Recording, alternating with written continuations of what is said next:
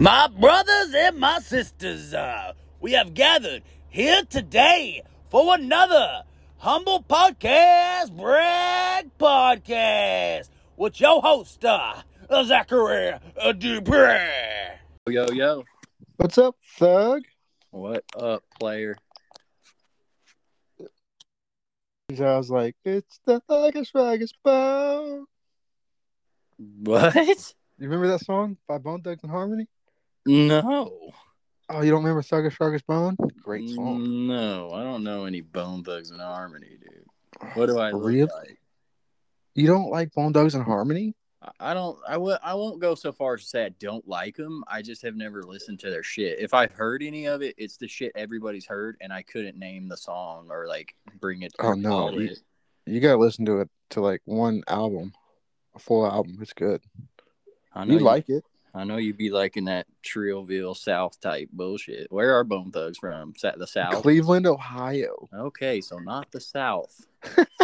Definitely not the South, dude. Anyway, They're from Cleveland. I fucking been doing nothing, binging fucking documentaries and shit lately, dude, because I was lucky for a long time. I had a streak of luck with like the shit that was going on in life. And something really great has happened. I got an amazing girlfriend now, but dude, I hit a string of bad luck, homie. Ooh. Yeah, and I told everybody, I was like, dude, my luck's going to run out. I'm telling you, this is how my life goes. For a little while, I'm really lucky and fucking everything works out really good. And then boom, everything fucks up. What fucked up? What was the first thing that fucked up on you? Well, shit, me and Aaron worked together and everything, and fucking there was this huge deal, like, because of the fact we worked together, like, the owner that we were working for is a fucking scumbag, dude, and he was cool in the beginning, but then he realized he was losing out on tons of money. He was losing tons of money on the place. He thought, being a new business owner, he was going to buy it, and then it was just like, oh, let's pimp this place out with TVs and fucking all kind of unnecessary shit we don't need. And then he realized this fucking store's been here for like 20 years, and fucking we got there. I mean, there's actually repairs that got to be done. So then once he was over his head with all these repairs and shit, he turned into this fucking dick, started cutting everybody's hours. All these people he claimed that we were family and he cared about us and shit. He just started being ruthless about like screwing people out of money and just anything he could do to penny pinch and fuck people over. And so me and her got together, and fucking just some shit went down. He found out about it, and then he just fucking forced her to transfer to another store and just pulled all this shady bullshit, even though he claimed to be my great friend and all this, and just turned on me. And then next thing I know, he fired me out of nowhere, like for no reason. And he was hitting up. I just blocked him on everything because I was like, that ain't the kind of friend I want, you know. Then he was reaching out to all kind of people that were my friends from the place, begging me to come back, talking about I was wrong and you don't even have to apologize. You have your job back as soon as you want it. Like, just come up here. And I was like, this motherfucker's just struggling because he done ran everybody off and he just needs people now. You know what I mean? So he don't give a fuck. He's not sorry. He don't fucking care about anybody up there. He's a heartless bastard. So I was like, that ain't somebody I want to work for, let alone be friends with or associate with at all. So I've had no job for a while now. And just when I had another pizza gig lined up, because that's what I'm trying to continue doing because the hustle is great, then my car fucks up, dude. And it's been, like a week now that I've had no car. And so just a lot of shit went wrong with it. Had a wreck a while back where I ended up in a ditch, and it was just, I didn't hit anybody or anything, but I ended up in a ditch and it fucked some shit up that over time got worse, just from Right. the bottom of my car scraping, the frame scraping against stuff, bottoming out or whatever unintentionally. And so it just got worse and worse to where it caused all kinds of fucked up problems. So there for a little bit, I was like, dude, I got no car. I don't know what I'm going to do. Should I trade this shit in and get negative equity, go upside down on the loan? Cause I still owe like $8,500 on this bitch. Like, what am I supposed to do? And then I reached out to my insurance and they were like, yeah, we'll cover it. And I was like, fuck yeah, dude. What? So yeah, we're talking like $4 or $5 grand worth of repairs that all stemmed from this little bitty wreck that wasn't a big deal. And they were like, yeah, we got it all covered except for your $750 deductible. And I was like, I'll pay $750 to get my shit back running. Cause for me, being in the pizza game and shit, like my car is my office. Like without it being tip top shape, like I can't work. And that's pretty much now that I've gotten older, pretty much been my like I don't know, the thing I want to do, because it's such a good gig. I love driving around. Like, I love the kind of people you meet in a pizza place and shit like that. So I want to keep doing that, but without a car, couldn't do that. So I had to tell my new gig, like, check it out. I was just about to start with y'all. Then my car went through all this shit, and they were like, it's all good, fam. Like, we'll take care of you. Just bring us your receipts from your car or whatever, and we'll, you can start as soon as your car gets fixed. So everything kind of worked out, but for a while it's been kind of tough, But Yeah, they say bad things happen in threes, right? that's true. So I lost my job. I lost my car, and I don't know what the third one would be. Hopefully there ain't a third one incoming as I knock on wood right now. So wait, back to this guy, the owner of this other pizza place.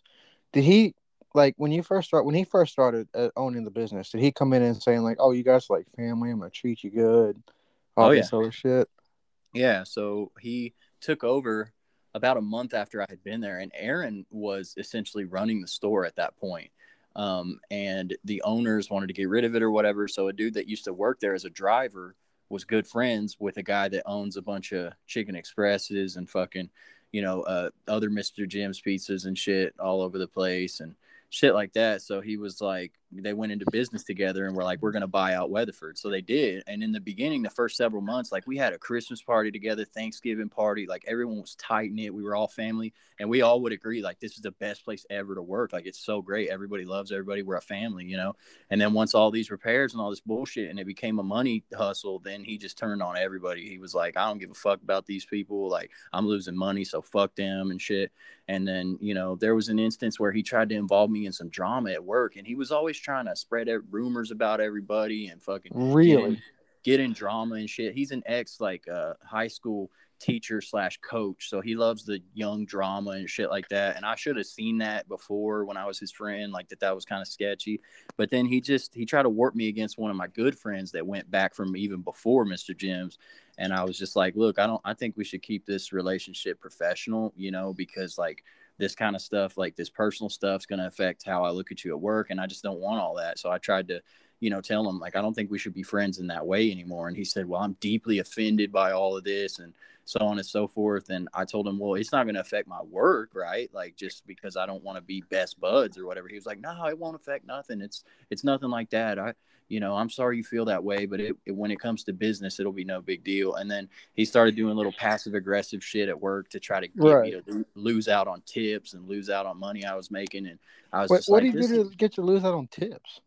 Oh, he was doing things like getting management to post notes that said, like, drivers are not allowed to take more than one delivery at a time without asking permission and shit like that. And I found out later on that he only did that to try to dick with my money, because he knew that I was always the one. Like, I hustled at that bitch. Like, I was quick. I was good to the customers. Like, I did everything I was supposed to do. The fact that I was quick and nice to people and shit, I made good money, And he never in the beginning had any problem with that. He was like, it's cool that you work so hard and that you're aggressive about, making money and stuff. And he was all for it. But then once he turned on me, he was like, oh no, I can't have him making all the money. So then he started just doing little things to try to dick with the amount of deliveries I got to take, and just a little passive aggressive shit at work that just was uncalled for, and I found out later that he was doing all this shit directed at me, but I always knew, you know what I mean? Because it was right after you always I had told a him hint, right? Yeah, because it was right after I told him we shouldn't be homies anymore. And then he started doing shit like this. And I was like, I know the management isn't the ones making this call. Like, it's him telling them to do it because they don't care. Everybody liked me up there. They told me, like, other people up there told me I was like popular with the people up there. I was like, I ain't never been fucking popular before. So this is awesome. So, like, I loved my coworkers and shit like that. So the whole getting fired and everything like that, I was dumbfounded. And I just told him, so my understanding that night, I told him, my understanding is that you're firing me and I'm not allowed to come back, even though I've never gotten written up. I've always done my job exactly like I'm supposed to do it. I get along with everybody here. You never see me sitting around not working. Like, I'm always working hard. And I was like, and yet you're going to fire me.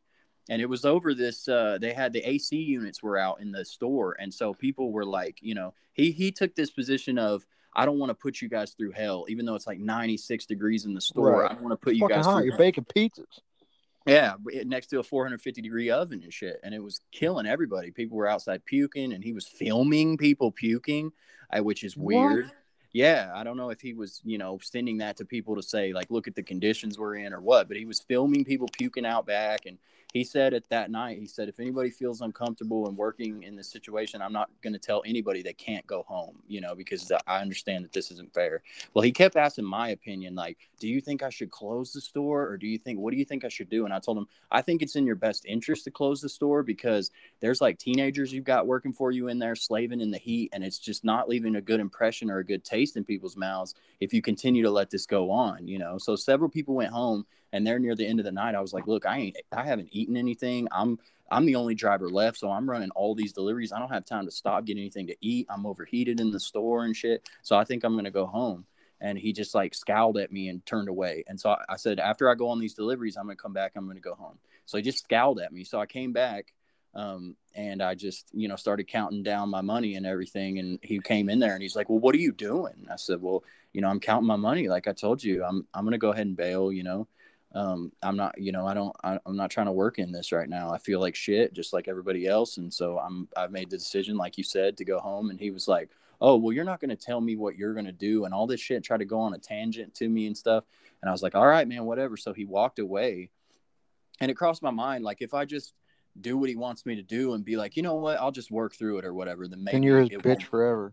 Yeah, I'm not only am I his bitch, but maybe I can, you know, not get in trouble or whatever. But I was just like, dude, fuck this guy, because he's already, you know, transferred my girlfriend over some bullshit and fucking is just being a conniving asshole. He did all this getting rid of her just to bring in some cunt that he wanted to run the store and everything. And it was just all a fucking fiasco. And he's just such a con artist and a piece of shit that I was like, I was going to stick it out though. I was, even after he transferred Aaron and moved in new garbage management and everything, I was going to stick it out. But that night, you was going to stick it out. And yeah, wait, so he hired a bitch to run the store? She was already hired, but he had this plot in the background to get rid of the management so that he could make her the management. And he had already turned all of us against her because he defended her on this one nonsense issue and told us basically we were all under the gun if she decided to quit. And I'm like, that's not how a fucking team works. If some pussy says I'm going to quit, you don't punish everybody else on the team. You say, sayonara, bitch. The team's going to go on without you. It's going to move on. I mean? We're going to grow without you. Yeah. But he threatened it was our fault, and that was his number one golden girl, and if she left, then we were all fucked and all this kind of stuff. And so we hated her, and that his whole goal was to get, you know, Aaron and other management out of there so he could move her into a position of power. You think he just wanted to fuck this girl? That's what we're thinking, is that he had a side thing and that he was fucking her or whatever. He has a wife and shit, but I doubt they fuck or do anything. You know what I mean? He's a fucking wretched alcoholic that just sits around and gets blasted on gabapentin and shit like that all the time. He's a fucked up individual. I wouldn't care if he heard this fucking podcast or if word got around to him. He's a piece of trash and I fucking hate him. Can't stand him. He's a garbage human being and he doesn't deserve my forgiveness for being a dick. But anyway, that night I told him, so my understanding is if I leave, I'm fired and I can't come back. And he was like, yeah, because you're not going to tell me what you're going to do. And I didn't even argue with him. Like, the point of it being, you told people they could go home if they weren't feeling good. I don't feel good, so I'm going to go home. And yet I'm not allowed. I'm fired if I do it, but other people are leaving. Like, what the fuck? So I just didn't even argue with him. I just turned around, gave him a brisk fuck you, and didn't come back. And then, you said fuck you, dude? Hell yeah. I turned around, and as I was walking away, I just said, fuck you, dude. Fuck you. And so then I started the next few days getting texts, because I'd already blocked his number and all that bullshit. And I started getting texts from friends that work there that are like, Tim really wants you to come back, and so on and so forth. And I was just like, man, fuck this piece of shit. Like I would ever go work for that douchebag. You know what I mean? After treating me that way and stuff, there's just no way to treat people, man. So he realized that he fucked up. He knew he was wrong, and he knew that not only did he lose a valuable worker, but I think he realized he lost somebody that was only tried to be a good friend to him for a long time. You know, I tried to do my best to be his friend and hear him out when he was telling me shit about work. Nobody should be telling their underlings about work. And I just tried to be cool with him and shit like that. And he just fucking stabbed me in the back, fired me for no reason, and was just a cunt. And I was just like, I'll never work for somebody like that. So I moved on, dog. Were y'all friends? Like actual friends? Hung out and shit? Yeah, at work and stuff. Not outside of work, but we had functions and stuff at work that I considered him a friend. Yeah, we talked all the time. We both kind of stayed up late, so we'd talk on into the night just through texts and stuff like that about all kinds of stuff. You know, we liked a lot of similar things. He's an older guy in his 40s, but we had a lot in common. And he's not true evil or anything, but he is a piece of shit. But I was his friend. Right. Well, at least you saw his true colors now, and you won't go back to that place. Yeah, no, that's terrible. You know what I mean? That to me, what it reminded me of is friendships that I had in the past. That once I broke free of those friendships, like my life got way better. Oh yeah, yeah. You don't need that negative energy in your life. Yeah, I don't need somebody that's not a real friend that's just gonna backstab me if I do one wrong thing. This guy's thing was just he loves you to death and he'll do anything for you. But the second you do something he doesn't like, he's out to get you. He'll fucking take you for everything you're worth. Got a quick switch. Yeah, passive aggressive as shit. Won't say anything to your face. Just go behind your back and talk shit on you. Talk to you about with other people, right? That type shit. It's just pitiful and despicable that a grown ass man can have the passive aggressive nature of a fucking 10-year-old. You know what I mean? Like, it's just it sickens me, dude. It sickens me about all that situation. So now if they're struggling up there without people and shit like that, I don't fucking feel any remorse for it. Some of the people up there are my friends and I wish they weren't having to go through it. But, as far as he's concerned, I hope he's having to bust his ass and work his ass off. I hope it's miserable for him and he's losing out on time in his personal life. So he has to actually be up there and fucking help, which he never did before. He never helped. Yeah. He sat out back and smoked cigarettes and fucking drank 99s and shit like that.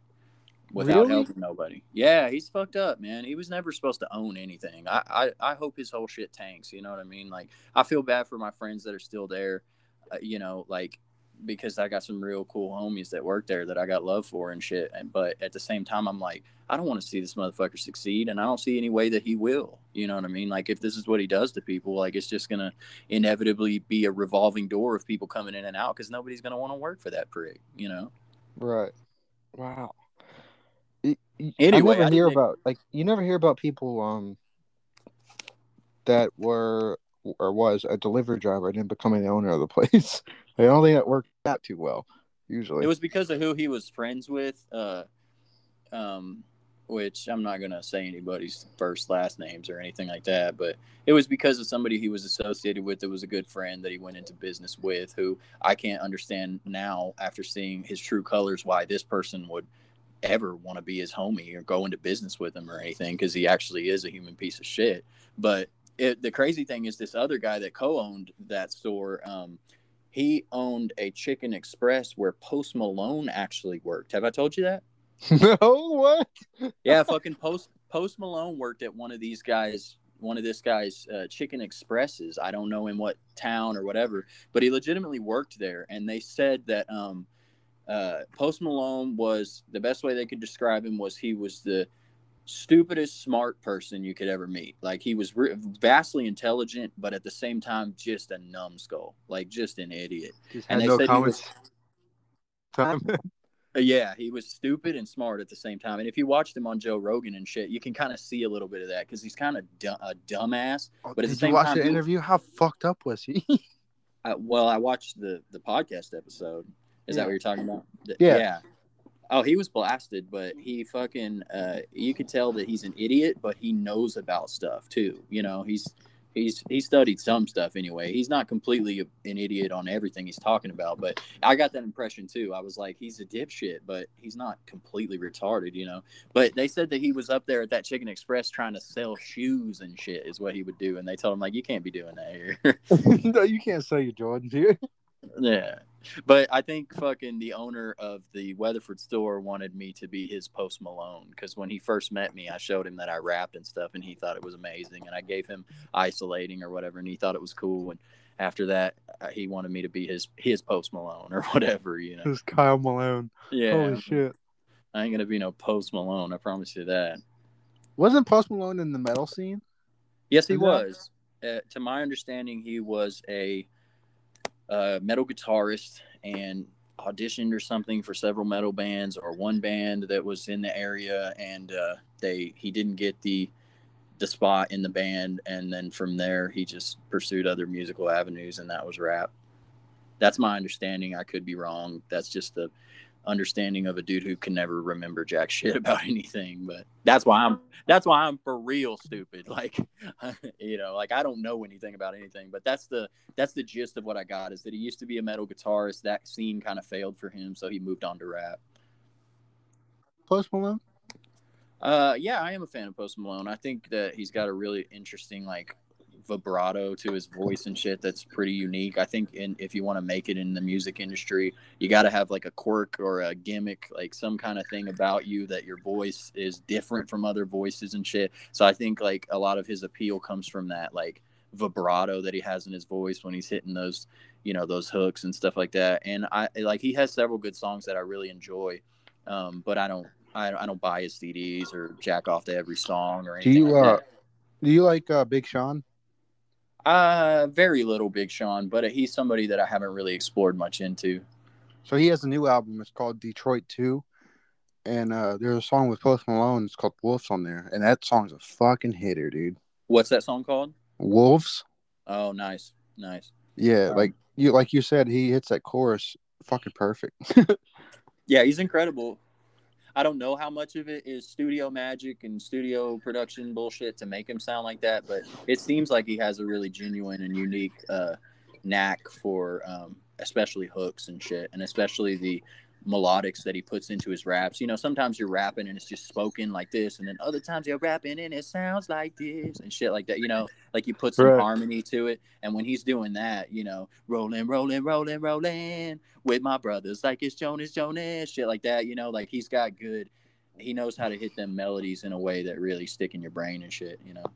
So he's good. Yeah. Is that one thing you try to work on, is your melodies when you're rapping?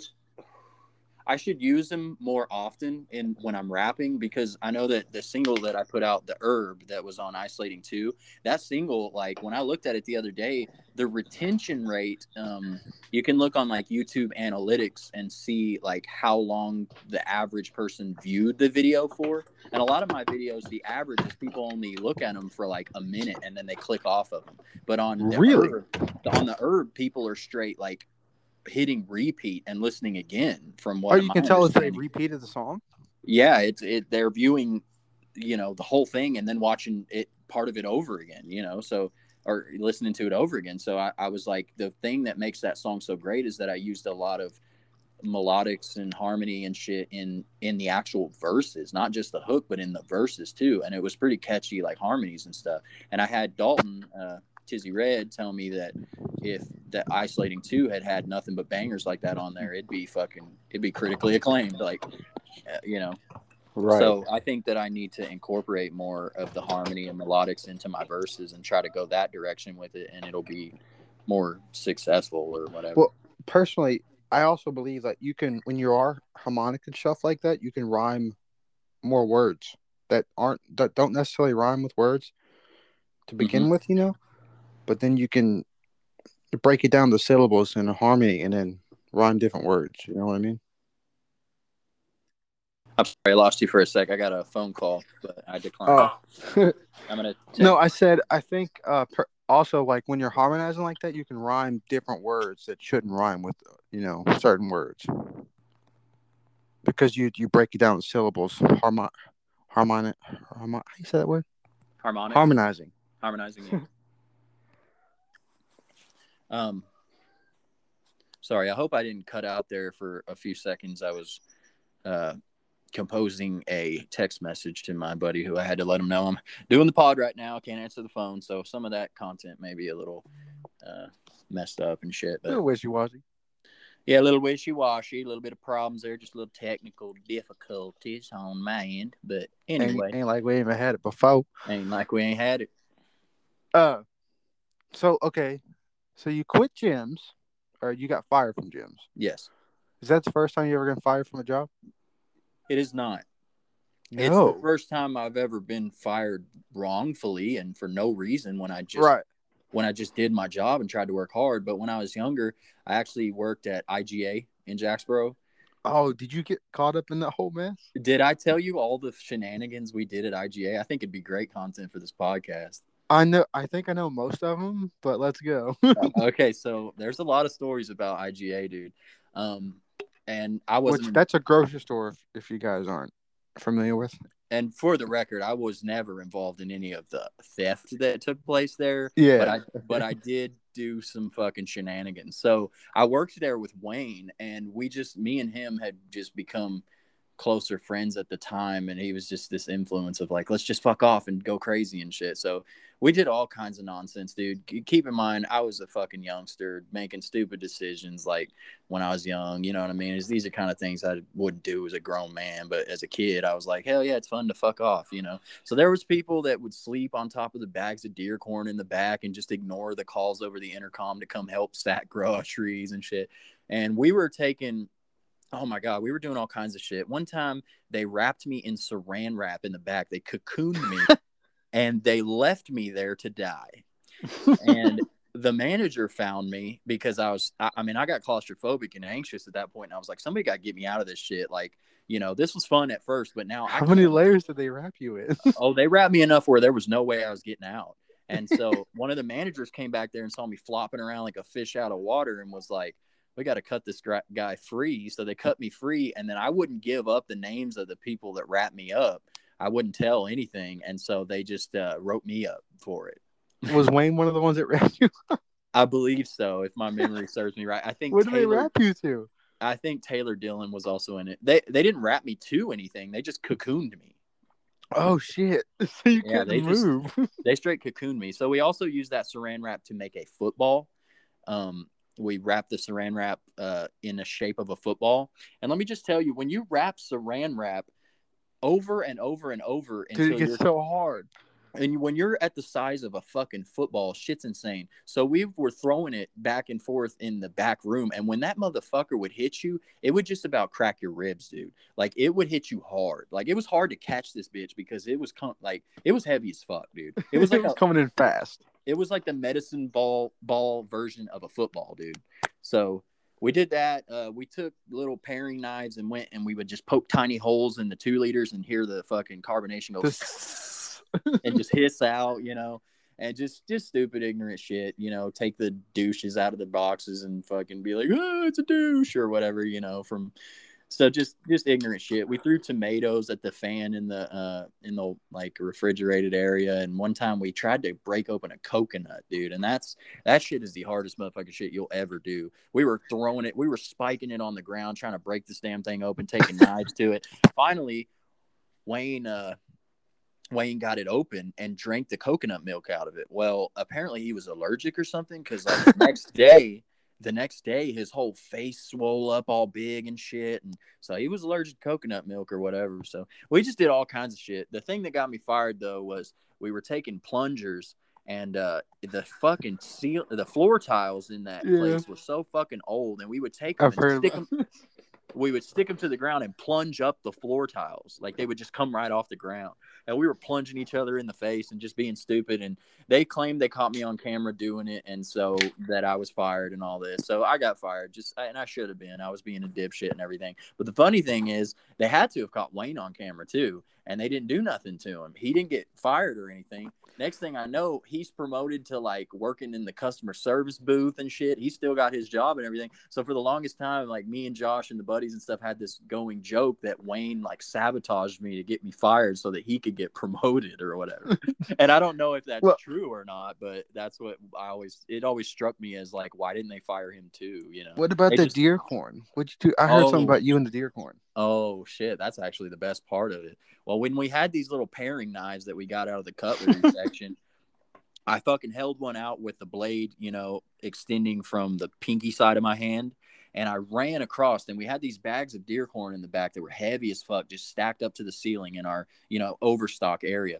And it wasn't my idea. I think somebody was like, run and cut that deer corn. It'll be hilarious. And I was just impressionable and stupid. So I was like, all right. So I ran and I slit the whole, slit the whole side of the deer corn, and it just poured, like the weight of the deer corn on top poured that bag of deer corn out onto the floor. So it was just a fountain of fucking deer corn spilling on the ground everywhere. And I think you cut this one bag? Yeah. After, I heard you cut the whole fucking pallet. I don't I don't remember I remember just cutting one bag, but my memory doesn't serve me a lot of times. So I might have cut other ones, but I know there was deer corn everywhere, and they claimed that they caught me on camera doing that as well, and that was part of the reason that I was terminated. But yeah, I heard everyone like okay. So I heard what I heard was during the whole gas scandal thing. Yeah. I don't know. Were you working there when that happened? It was probably going on during the time that I was there, but I didn't really know about it. And then after I wasn't working there anymore is when I started hearing about people going down for that shit. And I guess Wayne avoided that somehow. And I don't know if he was involved or not, but he somehow never got in trouble for it or whatever. But tell him what that whole thing was about. Well, they were stealing gas for people, right? Yes. Like a lot of it. I mean, I don't know exactly how they did it, but yeah, I don't either. It was somehow they worked the system and found a way that the system would believe that it had taken in the money for the gas, but you actually because the gas was on a separate system. So that's what I heard, and yeah. someone found out a loophole through it. Yeah, it was a loophole that they found. Everyone got fired for that. Yeah, everyone was giving their buddies free gas because they had like 2 gas pumps there at the IGA, and everybody was giving their friends free gas when they'd come up and stuff like that. So my understanding was that it ended up being like thousands of dollars worth of gas that IGA never made the money for, and hundreds of thousands. You think hundreds of thousands? That's what Wayne told me. It was hundreds of thousands. That sounds like Wayne to hyperbolize like that. Hundreds of thousands of dollars is ridiculous. If we sat here and did the math, you'd had to have been giving out free gas to everyone that came through every day for a few years. You know what I mean? Like, I would think. But anyway, I don't know the math on it, but I know it was a lot of gas that was never paid for and reconciled. And so, yeah, people got in trouble. I don't know what names of who got in trouble and shit, but my understanding was that it was the charge that followed them around for a while and made it difficult later on in life to, you know. Right. Well, yeah, it happened right before Thanksgiving, and Wayne was the only one working Thanksgiving. He said, "No shit." Which, at a grocery store, that's got to be fucking brutal. Yeah, definitely. Considering all the people coming in to get turkey and bullshit. But yeah, that's the only job I was ever fired from before. This one, I wouldn't even consider it being fired because it was for absolutely no reason. I did nothing wrong, you know. No, you can't count that one. And I think in his mind, he wanted to make it out like I quit. That way I couldn't draw unemployment. And he even said, you know, he told friends of mine that got back to me that he was going to fight my unemployment tooth and nail to make sure I didn't get any of it and stuff. And the problem with it was the fucking unemployment these days fucking is just absurd with everybody losing their jobs with COVID. So I could never get a hold of their phone service. I could never get through to a person or explain my situation. I couldn't get in online because I had a previous username and it like had blocked me out of my username somehow. So I just was never able to get on unemployment. So this whole time I haven't had an income. And I didn't know is there like an office I'm supposed to go to and tell somebody like, this is what happened. I don't have any money right now. Like, what am I supposed to do? But I never could get a hold of anybody. And I was just like, it's just as well because I don't care enough about that guy to have some unemployment battle with him or whatever. But it is shady and bullshit that in one breath he said, I'm going to fight his unemployment. And in another breath, he said, I need him back because I wrongfully fired him or whatever. That's so fucked up to me. Yeah, just a shitty human being, man. The shittiest human being I've encountered in many years. I don't hate people often anymore these days, but I really do hate that guy. I got hatred. Fuck him. Fuck you, Tim, piece of shit. I got hatred in my heart for that cocksucker, and hopefully he gets his, you know what I mean? Because he treats people like trash. He makes you think he cares about you, then just backstabs you and shit. He's a piece of shit, and if he's listening, fuck you, dude. Fuck you. Why did he transfer your girlfriend out of the store? Oh yeah, you already told me because he wanted to move on another manager.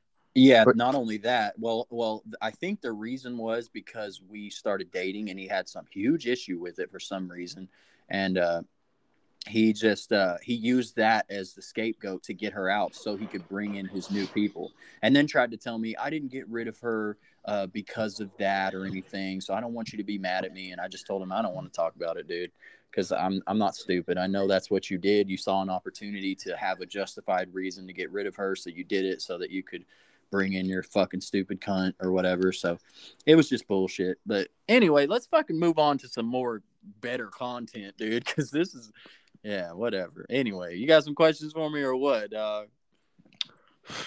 Have you tried brushing your teeth in the shower yet? No, I have not, and I never will. Why? Okay, I try. Okay, I was against it for a long time, and I tried it. I was like, it's not too shabby. It's not too bad. I just don't see how that could be appealing in any way. I'm one of those regimented people with a routine and shit. I couldn't imagine doing something that different than how I've always done it my whole life. You know what I mean? Just trying an all new thing, you know? But It's not too bad. yeah, I've never had a shower beer. You still have never had a shower beer? Still have never had a shower beer. I don't drink enough to have to take a damn beer in the shower with me. Oh, so you texted me the other day, or you said today actually. You like the chiladas? Oh yeah, I love me some chiladas, man. I have. Was for that like quite a some Bloody time. Mary in a can? It's essentially a Bloody Mary. It's like tomato juice mixed with Bud Light. So it's Do you not. get the Bloody regular Mary. one or the spicy version? I don't get the spicy one, no, because I'm not trying to have all that heartburn, and I had an ulcer a while back. So Oh yeah, I forgot about that. I don't eat a lot of spicy shit anymore, and used to that was all I ate was spicy everything, but it just messes with me now. So yeah, I just drink the plain straight up Bud Light chiladas, and they're good, man. I like me some tomato juice, and I know that my love for Bloody Mary started when I had to get on a plane a while back, and we went to this bar there at the airport, and my dude that I was working with at the time, it was a business trip. He was like, I like drink me a few Bloody Marys before I get on the plane. And I was like, I'm going to have me a few Bloody Marys before I get on that. Was that your Before first time on a plane? No, it wasn't my first time, but it's one of those things like I can fly, make it like when I lived in Vegas, I had to fly back from Vegas by myself and everything. And I hate flying. I don't like it at all, but somehow I managed it, you know, but then it was when years. did you live in Vegas? You don't know about this? No, do tell. Okay, so well, here's a whole nother damn story. I went to college after I graduated Jacksboro High School. It was paid for by my grandfather, who is my dad's dad, who's now deceased. Rest in peace. But Rest in peace, Gramps. Rest in peace, Gramps. He paid for my college and everything, and it was weird because we only really saw this guy like on holidays and Christmas because he always lived like out of state when we were growing up. So dude paid your college, and you barely saw this son of a bitch. He paid. He paid for me to go to Tarleton. I think it was a thing of like he didn't do right by my father when he was a kid, so he wanted to do right by us. So he paid for my school, and I was doing terrible. I was drinking and being stupid and didn't try hard, and I didn't even want to be in college. So he called me up and he told me, like, since you're failing everything, you're going to come out here to Vegas and live with me, and you're going to work at my business. This guy was a millionaire. And he wanted you to pay him back? No. He didn't want me to pay him back. He just was like, I want you under my watchful eye, and I want you to work for me and see if you can progress that way, since you're apparently not going to do good in school. So I moved out there with him and worked for him for a while, and had a run in with a coworker that worked there, and it just was this huge thing. And then ended up I had to come back. Everybody knows the story about that. I don't think I do, but I hooked up with a coworker that I worked with who was 10 years older than me, and I was young. I was 18, and I wasn't thinking straight. I mean, I'm a dude. I'm an 18-year-old kid, you know what I mean? So right. I wasn't molested or anything. Like, it wasn't against my will, but I definitely wasn't using my brain, and I was 18. I mean, I came, but I liked it. Yeah, I mean, I was a virgin, so I didn't know. Oh, you lost your virginity? I lost my virginity in Vegas, man, and apparently it's not going to stay in Vegas. Wow, but yeah, and it just created this huge problem there at work. And I just learned after that, I was like, I'm never going to do a coworker again. Yeah. And that's why it was so hard with the Erin situation. Cause I always knew I liked her and stuff, but I was like, she's my coworker. So I can't proceed down.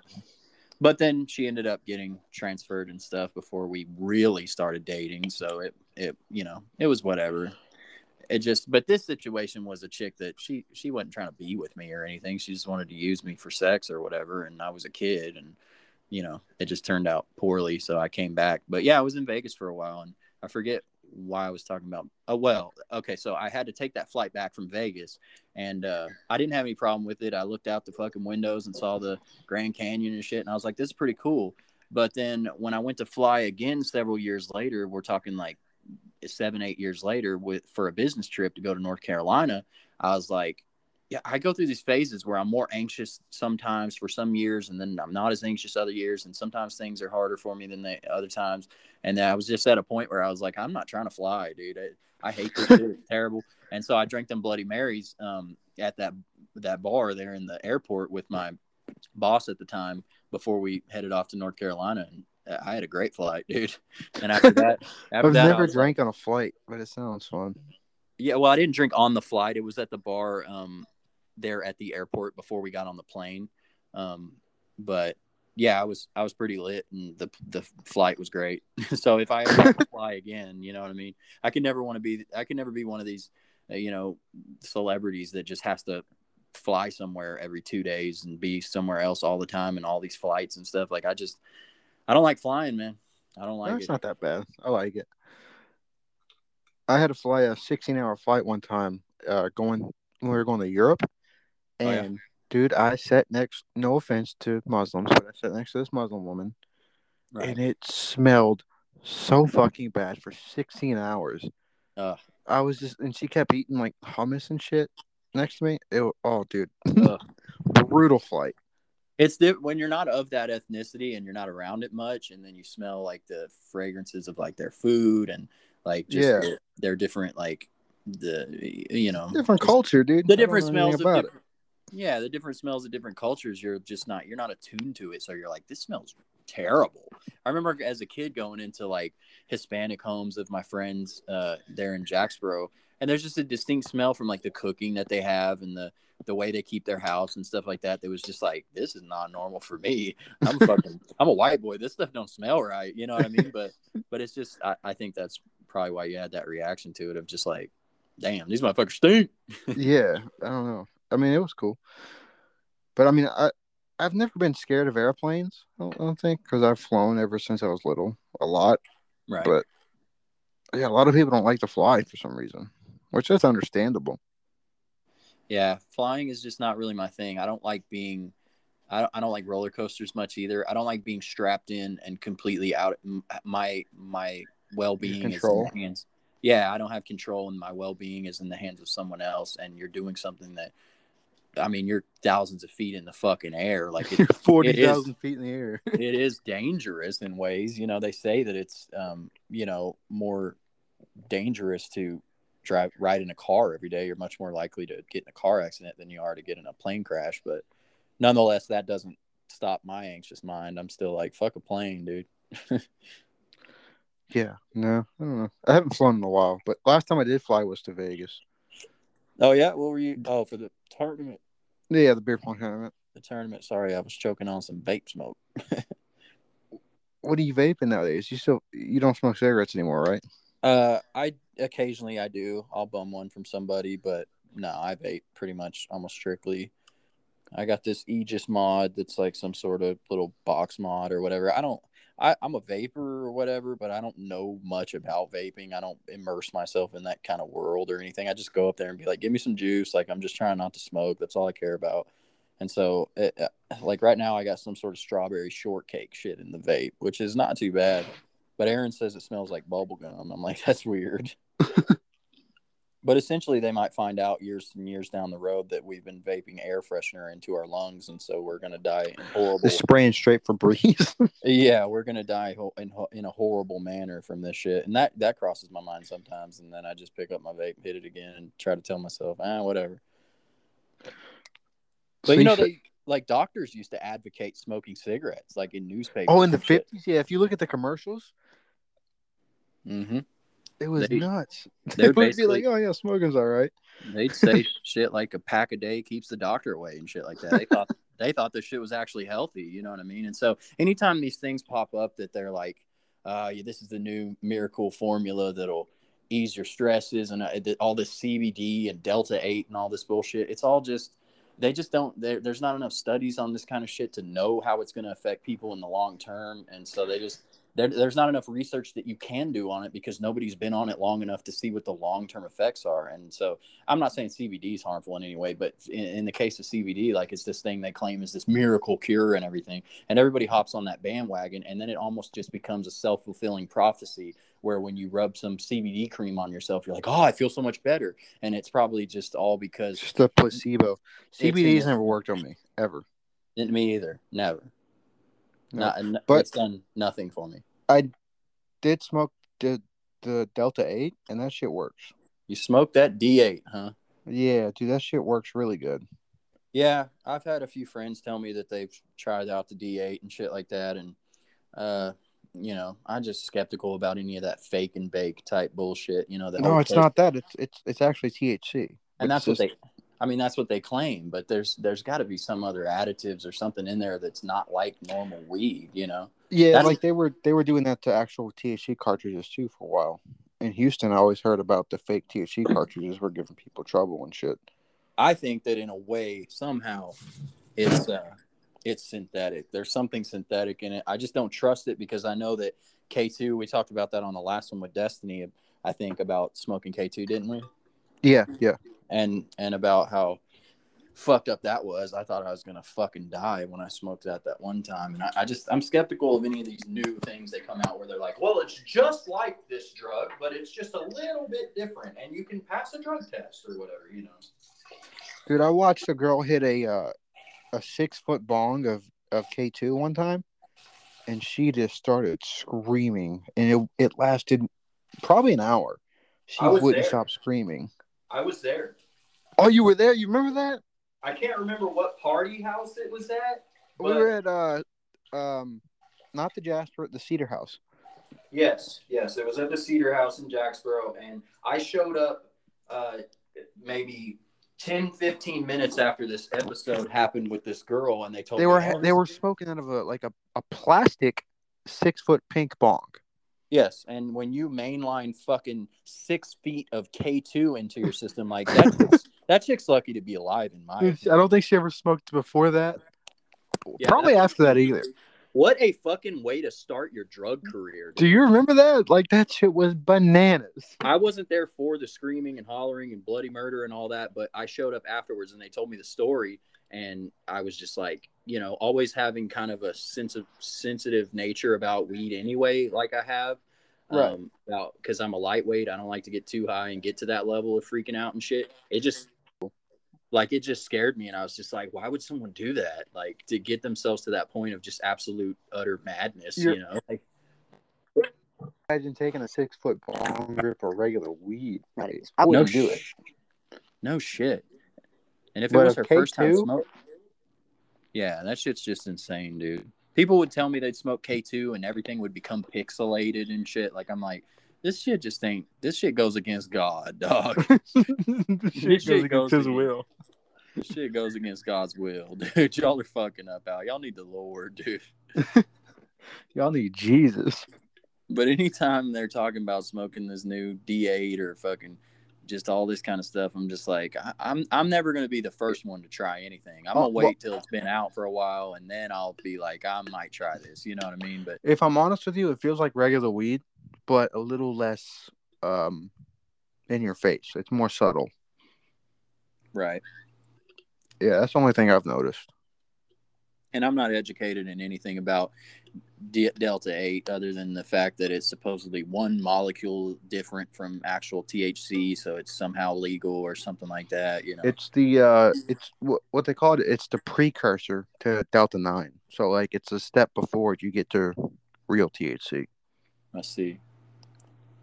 Yeah. Interesting. Yeah, it's not something I'm gonna try. I'm all right with regular ganja, dude. Well, here in Jacksboro, we can't find any. So what? I mean, I probably could. I've never reached out to people. I haven't reached out to anybody. So you don't smoke real weed anymore, but now you be smoking that D8, huh? I tried the D8. Yeah, but I haven't smoked real weed in 2 years. My understanding is that on Delta 8, you get the same effects as weed. Like you get high. Yeah, you get high. It's not CBD. Like you actually get high and stuff. Yeah, but it's just more subtle. Yeah. It's not as paranoid feeling. You know how sometimes you get too high on weed and you're like, dude, Oh yeah. the fuck's happening? Oh yeah. 100%. Like were you ever with me when we got those edibles and we went to the rodeo? I remember seeing you at the rodeo, but I wasn't with you, and I didn't take any edibles. Oh, you didn't? Yeah, I saw you Wow. at the rodeo though. That same night, I saw my stepbrother from years back, and this isn't the stepbrother on my dad's side, but on my mom's side, and he hadn't seen him in all these years, and the only words he said to me were like, I went to prison and all this shit for a long time, and he was like, that's what happens when you take crystal meth through a school zone. And I was like, God, What? yeah, that was shout out Dusty New, my middle stepbrother from years and years back. Yeah, crazy individual. New I mean, Jarrett New or new like in EW? well, the funny thing is I had a stepbrother named Jarrett New, and but it's Get not the same. fuck out of here. It's not the same Jarrett New. It's Jarrett not? New is NEU, New Money, and all that bullshit. This was actually NEW, but my youngest stepbrother's name is Jarrett New also, but it's not the same guy. Not That's the fucking rapper, hilarious. not the local legend, The Jarrett, local, the not for all legend, you heard? local Jarrett New Money legend or whatever. Hey, I had him on the podcast, and it was a pretty good podcast. Wait, what? Oh, you haven't heard it yet?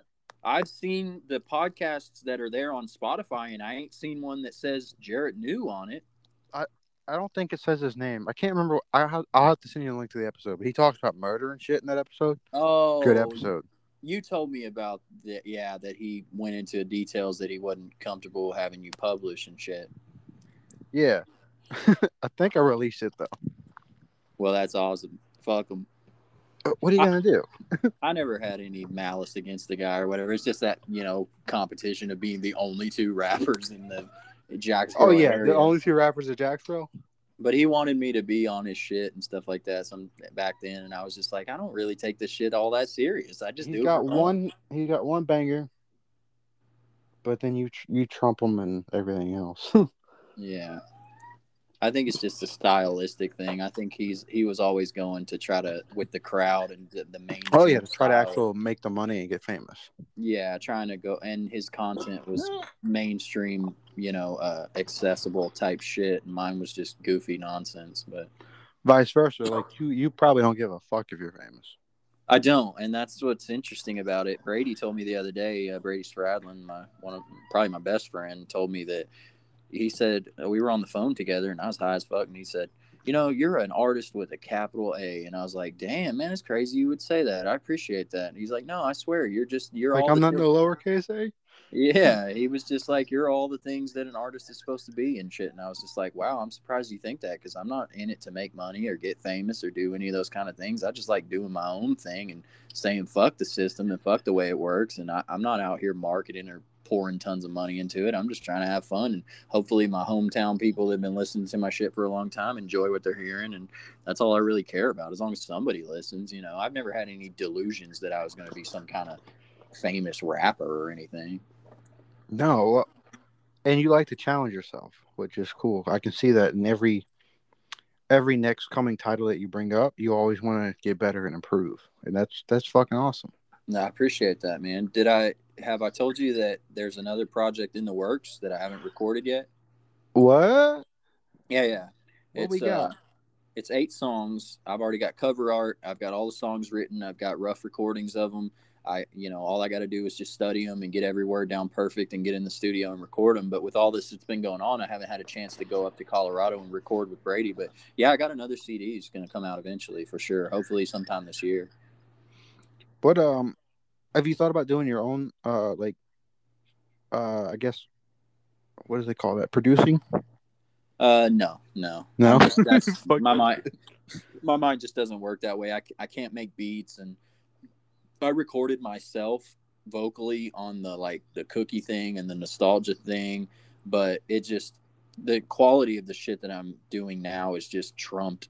It just trumps that old shit by so much. I listen to that old shit and I'm like, how did anybody like this? The quality is so terrible. Like, I was recording it on a internal mic and on a MacBook and shit, and like, how is this? You was recording this shit on an internal mic on a Mac? Like, yeah, you're just screaming into the computer pretty much? Exactly. The built-in microphone on the Cookie EP Lost in Japan mixtape is all recorded on the mic that's built into a like 2011 MacBook.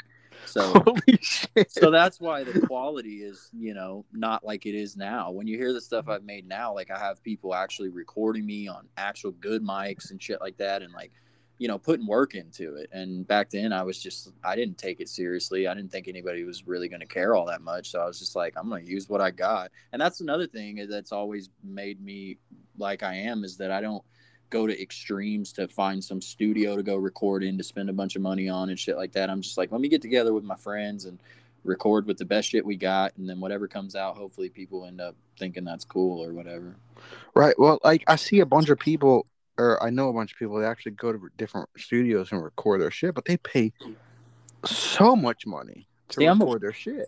I'm a broke bitch, man. I'm a penny pincher, and I've never made tons of money and shit, so I don't always have that kind of money to throw at it. And if I think that if I wanted to, and I had the kind of equity to get something started and like pay big money to like, really put a project out there and shit, it probably could get, big, but there are fears of becoming successful that go along with the fears of failing too. Like I'm kind of worried. That's a good quote. I'm kind of worried of what would happen if I did somehow blow up. I don't think that's ever going to happen. You don't think you can handle it? I don't think I could. No, I don't think I'm built for that. I'm a homebody. I'm a loner. I'm not going to go. I wouldn't do interviews or fly around the country or do all those kind of things. Scare me. You know what I mean? Like I wouldn't know anything but my home and where I live. So my ambition basically is to just do it for fun and be that kind of artist that's just a studio artist. I don't perform live. I've never been a showman. Like even when I was in Otis the Axe and on stage, I was blasted every time. I can't believe I even did it. But there's no way that I would be able to perform rap on stage. Like, it's just not me. I probably could do it, and people have told me, like, you could do it if you really wanted to. But for sure, 100%. I got too much anxiety about it, and I just have so much trouble remembering my fucking lines, man. Like, dude, that's what Lil Wayne says. He can't remember his fucking lines. Yeah. I mean, I could get on stage and the terror of fucking up my own lines and then having people boo me and shit. Like I don't want all that problems. And I just have a fucking fucked off brain that I can't even remember the own shit I wrote. And then I hang out with other musicians who like wrote songs like 10 years ago and they'll fucking play them and remember every note and every word and shit. And I'm just like, that ain't me. If it's already written and done and out there, if I ain't listened to it in a while, I ain't going to remember, much about it. Like there's no way you remember every lyric to Norma Jean. No way.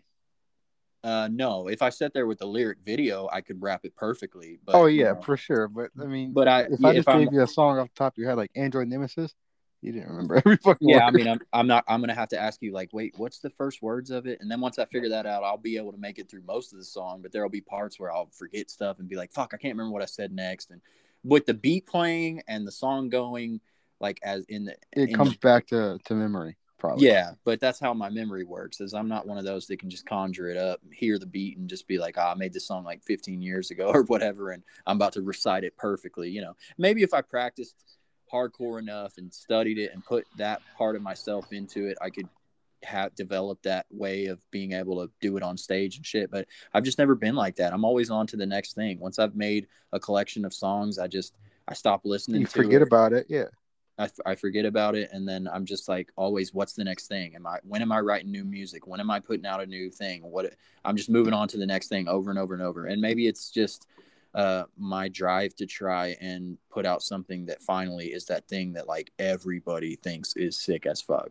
Maybe it doesn't get big, but at least all the people that love my stuff are like, now this is what we want to hear. And I really feel like the project that I'm working on now, maybe I said it last time with isolating and all that, but I really feel like the project I'm working on now, what's written and what's ready to go, is like more accessible. It's more like my old shit, kind of, in terms of like choppiness and like wordplay and stuff like that. It's not isolating. It's not about depression and the shit I've been through. It's just you're in a better place. I mean, it has those songs that have some meaningful real life value to them and shit like that, but just the bars and the hooks and stuff like that. Like I've talked to, Brady and Dalton about what they think of it. And they're like, this shit right here is what you really need to work on. And so it's just 8 songs, and it's I might have already mentioned the name. I feel like I told you this on another podcast. Maybe I didn't, but it's getting closer to becoming a reality. I just need to get these few things figured out in my life and get to a more stable situation, get some money gathered up, and then get out there to Colorado and record it, Go have some fun in Colorado. I mean, we're going to smoke weed, but have you, do you still write every day, or have you stopped writing? Like writing, rap songs? Yeah. I don't write every day. No, I went through a phase where Dalton had all these tons of different beats, and I was like, I'm going to go through and write 100 songs in 100 days to what you got. And I wrote every single day. And now I just, because of the fact that a lot of those songs turned out kind of bunk, I realized that like I need to wait for like a spark of inspiration to come up and then just write a bunch of songs in a short period of time instead of just trying to write a song every day. Like, because eventually the shit just, it's not as good. You can't have your best song come out every day in a row over and over and over again. Eventually they're going to get like, you're going to trip over things and start repeating shit you've already said. And like, it's just not going to be as catchy and groovy and shit. So I just now, like with this new CD, I just got a spark of inspiration after a girl kind of screwed me over. And the whole CD isn't about that. There's some elements of that in it, but it just that event kind of lit a fire under me, and then I took some tramadol and some hydrocodone, and dude, had a good night. Yeah, I had several good nights and wrote like a song a day for like 8 days, and they all turned into this thing that when I put them to a CD and people hear it, I think they're gonna be like, this motherfucker was on drugs, but he wrote some good shit. Ooh, okay, that's my next question. So they say a lot of artists are better when they're on drugs. Do you feel like you write better when you're on drugs? I feel like I do personally with the mental issues that I have. I don't think it necessarily every artist has to be fucked up in order to make great music. But for me personally, like it just seems like any of the times I've ever, made great shit, in my opinion, was great. I was at least high or drinking or taking pills and shit like that. Like that whole, hydrocodone and tramadol thing lasted really shortly. Like, right, of course. I don't think you could live doing that, But like, what does hydrocodone and tramadol feel like together? I wasn't taking them together, but okay. I had during that time period, like I was getting a hold of each one of those things and using it. But I've always been that kind of person, and I had this conversation with Josh the other day about how some people, such as myself and I guess him as well, have this like this block where maybe it's the anxiety that you get, but it keeps you from being the kind of drug addicts that we grew up with, me and you in Jacksboro. Right. The kind of people that'll, fucking shoot up and fucking just get obliterated on everything possible and somehow think they're still going to live. And just, I've never been to those extremes where I just got myself so obliterated that like I'm lucky I lived it. You know what I mean? Maybe a few times, but I've never dealt into like a couple times, but like not but I've never, not every day. And I've never delved into like hardcore drugs, never even seen them, like that shit all scares me and stuff. I wouldn't know what heroin looked like if you put it in front of me. Same as me. Same here. I wouldn't know. Or methamphetamine. I wouldn't know what the fuck that was. Yeah, never seen either. You know what I mean? That's weird. Know. Growing around Jacksboro, like I've never seen meth. I'd be like, oh, that's meth. But at the same time, you've smoked weed and drank and done like the more basic shit. You've probably taken a pill once or twice. You know what I mean? So it's like, oh, Adderall's my shit. I love Adderall. I do too, but I don't take as much of that as I used to anymore because it just I'm getting older and I don't know, now that anxiety has increased more to where I have like the ceiling that I reach is lower than it used to be, where I get to that point and I'm just like, this is making me feel like shit. I'm feeling anxious. I don't want to take any more of this. You know what I mean? Like, and I think some people don't have that at all. And they just keep going. And I think when I was younger, I was kind of like that, especially with drinking. But now, like, I got shit to live for and I got to work and I got to make music and do shit that's important. And so now it's just like, I don't want to fucking die. I don't want to. You have something to live for versus actually not giving a fuck what you live for. And some of these people will just go balls to the wall and get blasted on everything possible. And just, they're the people that we consider to be like mysterious drug addicts and shit. You know what I mean? And I've never been one of those that's delved deep into fucked off things and like, you know. Right. But yeah, that's never really been me. I like to drink. I like to smoke. I've taken pills before, but I don't delve into that other stuff because I just have this anxiety about me that won't allow me to get too fucked up. And maybe it's a curse that's also a blessing because it sucks, but at the same time it keeps me from putting myself in a situation inebriated enough to be in danger and shit, or to try out things that are way too fucked up, you know. Right. Like I've seen people go crazy on just alcohol. And it's like, Right. dude, how can you get that fucked up to where you're doing the most stupid shit ever? Right.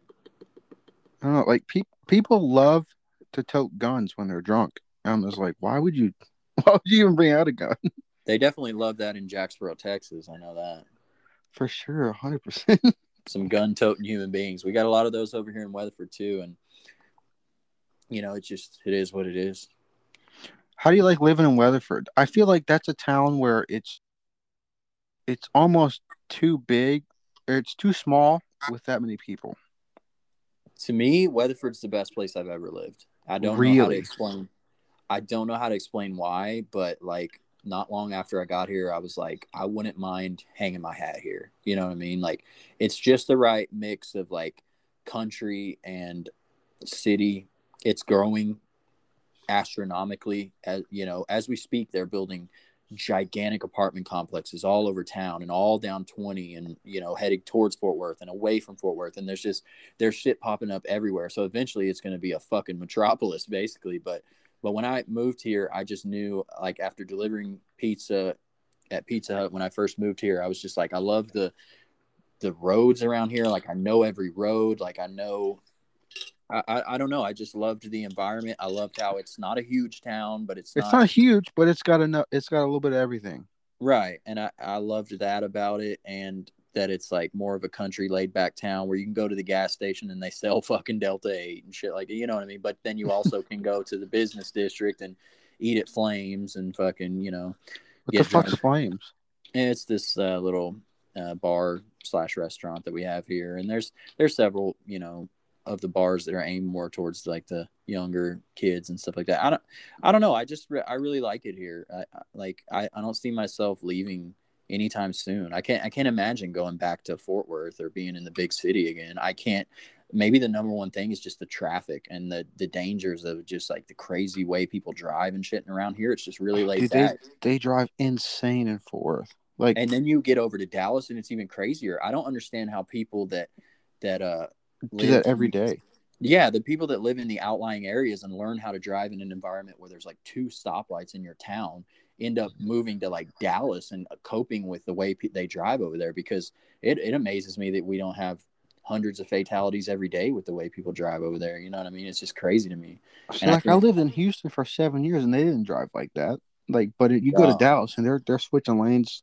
No blinkers, 3 lanes at a time. You're like, what the fuck? Shit's insane and if you're high, like, that shit will make you very scared, man. Like, to see that shit going on. Maybe not everybody, but I know me. If I'm baked and I'm in a situation like that on the road where people are just doing crazy shit like that, like, it really freaks me out, man. Because to flying around at 70 plus miles an hour down a road in a giant hunk of metal while there's other hunks of metal flying at the same. Yeah, they're going 90 probably. Yeah, when you got just all these flying hunks of metal at these intense speeds, like, you know, the only thing that's really saving you is the amount of airbags that they have in vehicles now. Because I've heard of people getting in intense, serious wrecks that they should have died, but it's like you got these side curtain airbags, all these airbags, and it just creates this giant, you know, fucking airbag that you just bounce around in there once it wrecks, you know. And so some of these people survive because of the ridiculous amount of airbags they got now. And so that kind of keeps me level-headed. I'm like, if I did get in some sort of brutal, horrible wreck, like, at least maybe all the airbags would deploy and somehow I'd walk away without a scratch. But at the same time, have you ever been hit by an airbag in the face? No, I have not. I don't want to. Oh, dude, I've been hit twice. One time I hit a pothole in my Mustang in Jacksboro. It was just a pothole. I just hit it hard. And it set off the airbag. It fucking knocked me out on. Damn, dude. You must have hit that motherfucker going fast. I was going probably like 20. It was on 2nd Street. You got them malfunctioning ass fucking airbags then. God damn. It was in my old Mustang. Yeah, I fucking smashed that bitch. What year was that Mustang? 2003. Oh, they hadn't perfected fucking airbag technology at that point. Yeah. They got it down to a science now, I think. I think they finally came along and realized, like, there's a way we can save lives if we install the right kind of airbags and shit like that. I don't know much about any of that kind of stuff, but I know that I've heard stories, especially when I was in AA and shit, about people that got in these horrendous wrecks and walked away without a scratch because all the airbags deployed and they were in a newer vehicle and they were like, just everything deployed and I was okay. I just walked away from it, stumbled away from the wreckage drunk, and I should have died, but I didn't get a You went scratch. to AA? I was in AA for, several different. How was that? Oh man, that's a whole nother fucking animal, dude. I was in AA on and off for most of my 20s. Really? Yeah, I'd have these situations where I'd feel like my drinking was too insane, and Right. everybody always told me, like, you don't drink that much, like you don't even drink liquor or anything, like what the hell. But I just always in my mind had this horrible problem, and it was ruining my life and shit, and so I thought I needed help, and it just ultimately like taught me a lot of things that I still carry with me. But there were a lot of things. I don't want to shit on AA because it works for a lot of people and more power to them and shit. And I met a lot of amazing people in there. But just for me personally, it was a way of life that didn't work for me. And I think just age has taught me how to have cope more, better, right? How to cope better and how to have more of that anxiety I was talking about that keeps me from taking it to levels that just I don't need to be doing, such as driving blackout drunk and shit like that, you know. That's cool shit. You actually like took some stuff from AA. Yeah. From it, you know. Yeah. Like I don't everyone. condemn it, but at the same time, all I can say is that personally for me, it didn't work. But that doesn't mean that it hasn't worked for countless other people, which, you know, I got love for anybody that wants to get their shit together. And I think they get a little too Jesus-y. What do you mean? Like they try to put the Bible on you. There's ways that the Bible is that is put into it. It depends on the sponsor you have and stuff. But there's also a lot of AA as well that's not as old school, where you are expected to come up with your own higher power, and there's not a whole lot of influence for you to choose that higher power to be Jesus or the Christian God and stuff. You know, so I think there's a lot of old school AA where, you know, some of the foundations of it are based in Christianity is what people claim and stuff, you know. But I was never in there felt like someone was pressuring me to believe in Jesus or okay, that's good. I tried, but I just wasn't able to form my own higher power. I was like, I don't know what that's supposed to He's be. like, I failed at this. I don't know why. I didn't think I was my own higher power. I recognize that there are far higher powers than me in this universe. You know what I mean? But I couldn't develop an idea of like, who do I talk to? What do I, you know, maybe because I couldn't get away from that Christianity that I was raised in, and get away with that, get away from that idea of God. You know. What was that guy that did Waco? What was his name? The Waco. David Koresh. Dude, he thought he was his own higher power. I think it was David. Yeah, David Koresh. That was it. Yeah, he definitely. I don't know, but A is not all bad, and I'm not here to condemn it or say anything bad about it. I just know that for me personally, it did not work, and there were a lot of things that got instilled in me in AA that I had to work through to get away from some of the ideas I got from in there. But I still don't condemn it or hate anybody for it or anything like that. At the time, it's what I thought I needed, and they just helped me the best way they knew how, and I didn't, you know, I didn't grasp it the way I was supposed to, and so.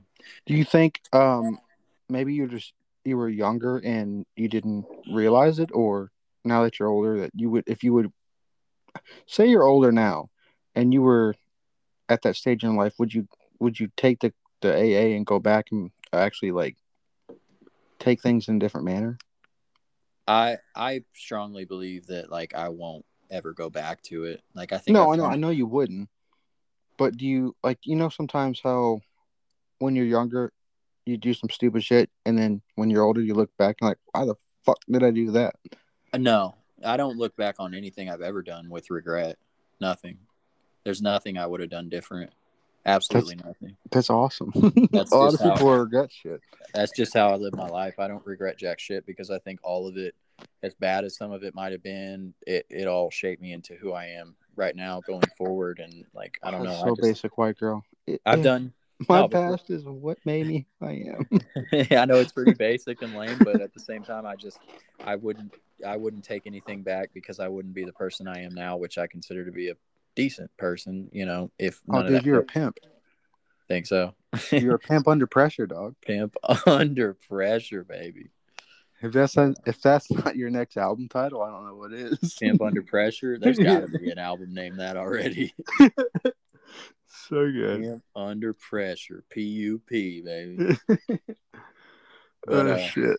Well, all right, boy. I gotta head out. I gotta go do some shit. Word. It was fun talking to you again. I wish Destiny would have got on too, but yeah. I don't know. He was busy, I guess.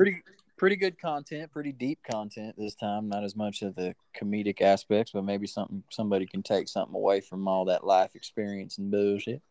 Yeah, sometimes you're happy, sometimes you're depressed. It always depends. Well, I'm not depressed. It just this just went in a direction of let's talk about some real shit. Yeah, let's dive deep into this shit. I don't know. But no, it's all good. Yeah, I appreciate you having me on once again. And fucking yeah, I wasn't doing anything, and I'm down to do these whenever you want, man. At least until I get back to work, and then I'm busy much more of the time, Well, I hope your car gets fixed soon. What? Oh, what's wrong? What's actually wrong with your car?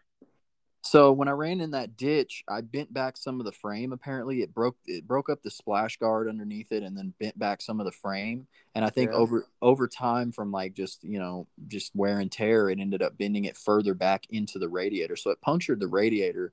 Then it overheated, and it was a giant rainstorm, and I couldn't pull over anywhere. So I had to go like a mile, 2 miles with it overheated, which is not good, No. So I had to do what I had to do. I couldn't pull over, and so that caused other problems, but once I got it in and they looked at it, they were like, yeah, the frame bent backwards into the radiator. You might have fucked your motor when you overheated it. So there's just all kinds of stuff that needs to be fixed. Your whole front bumper needs to be replaced because it had issues, you know what I mean? Just cosmetic stuff that I was like, I don't care if the bumper flaps a tiny bit or whatever. It's not a big deal. But once insurance got a hold of it, they were like, we'll replace your whole bumper. We'll fucking do this and this and this and this and this. And I was like, well, thank God, man, because hopefully it didn't warp your heads. Yeah, they said that they checked out the motor and everything over at one of the body shops here in Weatherford that's pretty renowned and shit, and they were like, "Nah, we don't see anything wrong with the motor." And even hell yeah, so they said it's just replace the radiator, fix the cosmetic shit, and you're good. Pretty much. They said some kind of air conditioning line was damaged a little bit. They're going to replace that too. But they went all out. They're like, we're going to replace all kinds of anything that's remotely wrong with it, and you just pay your deductible. And I was like, this is a miracle because insurance has never done anything positive for me before. No, you always claim insurance, and like we can't fix that. Yeah, and so I was amazed when they told me that they were going to help me out. I was like, well, maybe this is the stroke of good luck that I've been needing to get me back on the road. When did you find that out? Within the last week, I asked insurance about it and told them, I need this fixed, and they said, yeah, we'll help you out. So it's been in the shop and just waiting on parts. So it could be another week to 2 weeks before I'm driving again. But once I get my car back, it'll be basically, new and improved or whatever. You got everything lined up for another job and shit too. Yes. As soon as I get my car back, I can go straight to work. So it's just a waiting period now. Yeah. So it'll all work out. It'll all be good. I got Erin now, so I'm not all alone to ponder all this bullshit all the time. So that helps out a lot too, having her. Oh, dude, being alone when shit goes wrong, it's the worst. For me, at least. Yeah, same. And shit always goes wrong, and like once something goes wrong, another thing goes wrong right after that, and you're like, dude.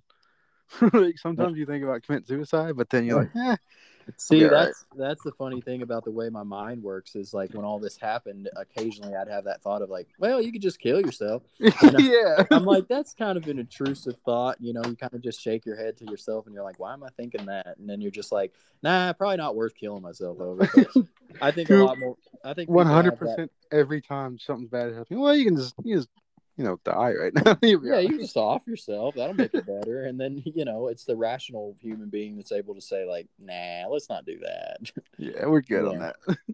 But there was a time I didn't think that way. But now it's just like, shit's going bad, but I have a more positive mindset. Shit's going to work out, so it'll all be good. Well, you have people to believe in you. I believe in you, nigga. For sure. And I'm lucky, too. I got a lot of good friends that care and that reach out to me and shit like that. Whereas before I was you know, a little harder to associate with and depressed all the time. Nobody really wants to associate with somebody that's always doom and gloom. You know what I mean? So, Yeah. but Well, shit's all better, right, man. brother. Well, I love you, and yeah, I will have another podcast with you in the next couple months. I got a couple of different guests lined up, but before that next album comes out, for sure, Nate.